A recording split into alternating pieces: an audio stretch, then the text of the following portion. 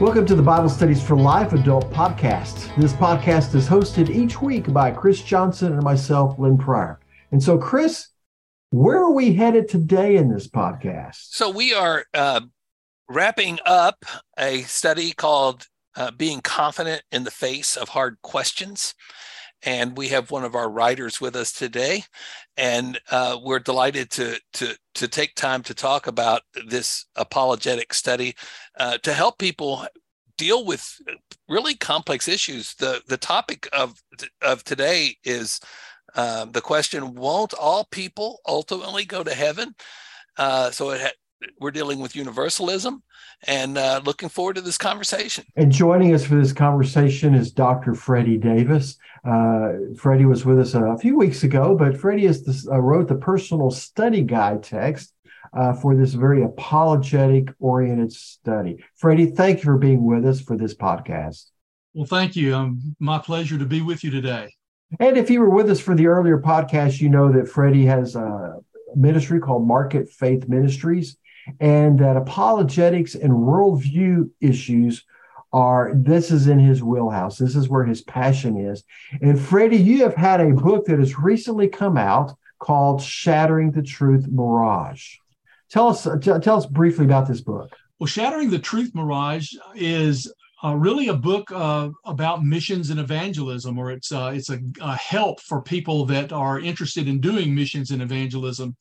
One of the things that really has been traditional among Southern Baptists is the emphasis on evangelism. But in past times in American society, we haven't really had to do anything but just share the gospel message itself. You know, so many different gospel presentations that are out there. I remember when I was first became a Christian and I was taught how to share the gospel, we would use the 4 spiritual laws. And so you'd start out, you know, God loves you and has a wonderful plan for your life. And of course, the different other evangelism methodologies usually have some kind of questions, you know, how do you know you're going to heaven, or, you know, different kinds of questions to get people into a gospel presentation.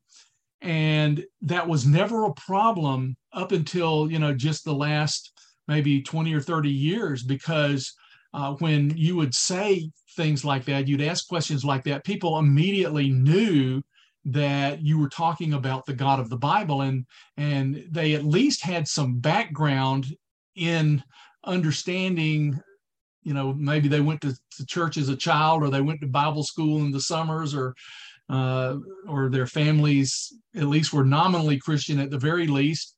But you could go into a gospel presentation and people would immediately know what you were talking about. And as I was sharing last time, that's really not so much the world that we live in today. I mean, obviously, when you come across people that is their background, then you can start there and it's no problem at all. But now there's such a massive number of people who either are atheists or they adhere to some other religion, and we have to have a different approach. You can't start with Jesus. You have to start with Genesis and who is God, or what, you know, does God actually exist? And you have to start in a different place. And that is what the worldview skills are all about. And so our new book, Shattering the Truth Mirage, is how do you share the gospel across those worldview barriers? And so we talk about the different worldview categories. We've broken it down into four different worldview categories, and every religion, cult, and philosophy that exists in the world is an expression of one of those 4. And so if you understand the worldview foundation, then you know where to start in explaining to people what they need to know to be able to hear the gospel message ultimately and make a decision based on it. So yeah, that Shattering the Truth Mirage is just recently out, hot off the press, and it's available through our Market Faith Ministries website at www.marketfaith.org, obviously on Amazon. And my publisher, Leadership Books, also has a website where they're available. And so that's the book, and that's where we are at this point. We're real excited about it being released. Freddie, what we're going to be doing with this session is we're going to be dealing with a worldview issue about, will all people go to heaven? And of course, a lot of people think, well, yes, it doesn't matter what your worldview is because all people will go to heaven. Well, we want to counter that by looking at what the scripture says. One of those approaches that you mentioned earlier, questions that to engage in a gospel conversation, the faith approach several years ago asked the question, in your opinion, what does it take for a person to go to heaven? What does a person have to do to go to heaven? And we're seeing statistics that are consistent in our culture that over 50% of people respond by saying, oh, if you're a good person or if you do good things, you'll get to heaven. And so that is an answer that we encounter a lot in the culture that we live in. I'm sure that comes into play in your conversations from a worldview perspective. Oh, absolutely. Absolutely. And you can go back to the question that Jesus asked, what constitutes good? And of course, every worldview has their way of answering that question. But there's only one belief out there that gives us an objectively true answer to the question. And of course, it's through Jesus Christ. But yeah, that is a very, very common way that people think about what it takes to go to heaven. That I'm a good person. I've never committed murder or crimes or serious crimes or anything like that. And they think that that some kind of works is what it's going to take for them to get to heaven. That God's going to be pleased with that and He's going to accept it. We're going to be in Matthew 7, but let's just get the context. What's happening in Matthew 5, 6, and 7? So this is the Sermon on the Mount, and that's what we find in Matthews 5 through 7, where Jesus is teaching some very concrete, specific things about a different way, a different kingdom. And so when we get to chapter 7, we're at the end of this sermon, and Jesus addresses the very issue that we're talking about today. Yes. So this is what He says in Matthew 7, verse 13. Enter through the narrow gate, for the gate is wide and the road broad that leads to destruction, and there are many who go through it. How narrow is the gate and difficult the road that leads to life, and few find it. So let me ask, why is the gate narrow? That's a very sobering passage of scripture there to me, because what it says to me is that the vast majority of people in the world are not going to go to heaven. And boy, that ought to be, some kind of motivation for us to think about how we ought to be acting as faithful witnesses to the gospel. But essentially, what Jesus is saying is that it's not just anybody goes. It's not just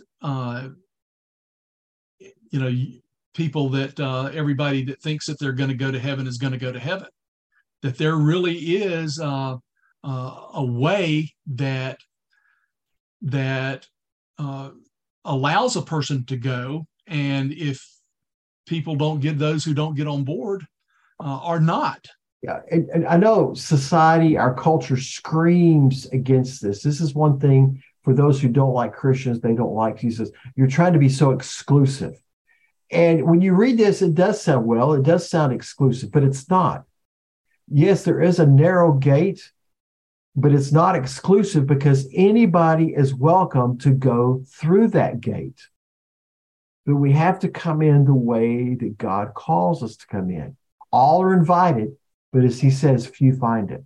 It's interesting that this broad way has made its way into our culture. Most cities have a road called Broadway, and they're always extremely wide. It just really follows with the teaching of Jesus in this passage. So why is it that people prefer to take that wide road? I think it's easy. Yeah, I was going to say the same thing, because it is easy. It doesn't require anything of anybody. They don't have to discipline their lives. They don't have to conform to any kind of moral standards. It's just easy. They can be who they want to be, do what they want to do, and just believe that God's gonna be okay with it. Jesus is pretty blunt on this, that not all people are going to go to heaven. But at the same time, not all who claim to speak for God speak God's truth. This is what he says in verse 15. Be on your guard against false prophets who come to you in sheep's clothing, but inwardly are ravaging wolves. You'll recognize them by their fruit. So are grapes gathered from thorn bushes or figs from thistles? But in the same way, every good tree produces good fruit, but a bad tree produces bad fruit. A good tree can't produce bad fruit, neither can a bad tree produce good fruit. Every tree that doesn't produce good fruit is cut down, thrown into the fire. You will recognize them by their fruit. I want, Freddie, for you to take a minute to talk about some of the different kinds of universalists that you mentioned in the text of the personal study guide. Universalism is the idea that everybody goes to heaven. And you establish some categories of different types of universalists. So take a moment to talk about that. Yeah, sure. It is interesting that there are these different categories. First of all, there are groups that are universalists that have nothing to do with Christianity whatsoever. I mentioned the Church of Christ Scientists and Unity. They just believe that everybody's going to heaven, but they don't do it based on biblical teachings. They do it based on the teachings of another person or another prophet. Then in the past there was a Universalist church, and there was also a Unitarian church, and the Universalists that was just a part of their theology that everybody goes to heaven. Both the Unitarians and the Universalists were extremely on the liberal side of theology, and both of them were very small, and they ultimately kind of joined together. And so and when they did, they pretty much threw out any kind of Christian ideas. So there's really not so much a Universalist church anymore, but there used to be that denomination. But then there's a number of different kinds of Universalists that do claim Christianity as their background. There are just some that are just individuals, and like they set up websites, and they just promote their universalism on a personal level through their websites. And then there's people that don't really talk about it, but they just kind of believe that way. And so they're kind of background folks. And if you run into them, then you're not going to know that they're Universalists unless somehow you engage a conversation with them, because they're not going to be basically talking about it. There are some folks that like actively promote universalism. Jehovah's Witness is a universalist type of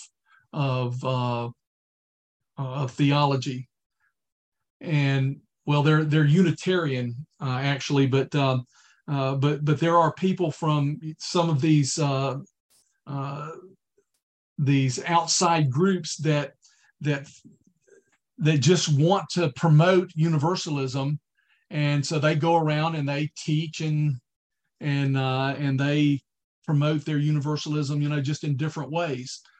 And so really it's hard to find these people a lot of times unless you're really looking for them, or unless somehow you end up getting in a conversation with somebody and then recognize that they are talking about it, or that they're promoting that in their own life, or they're believing that in their own life. So it's kind of it's not something that's so much you find them as a church, but there are just a lot of folks that are out there that have that belief. Freddie, I was fascinated with some statistics you shared.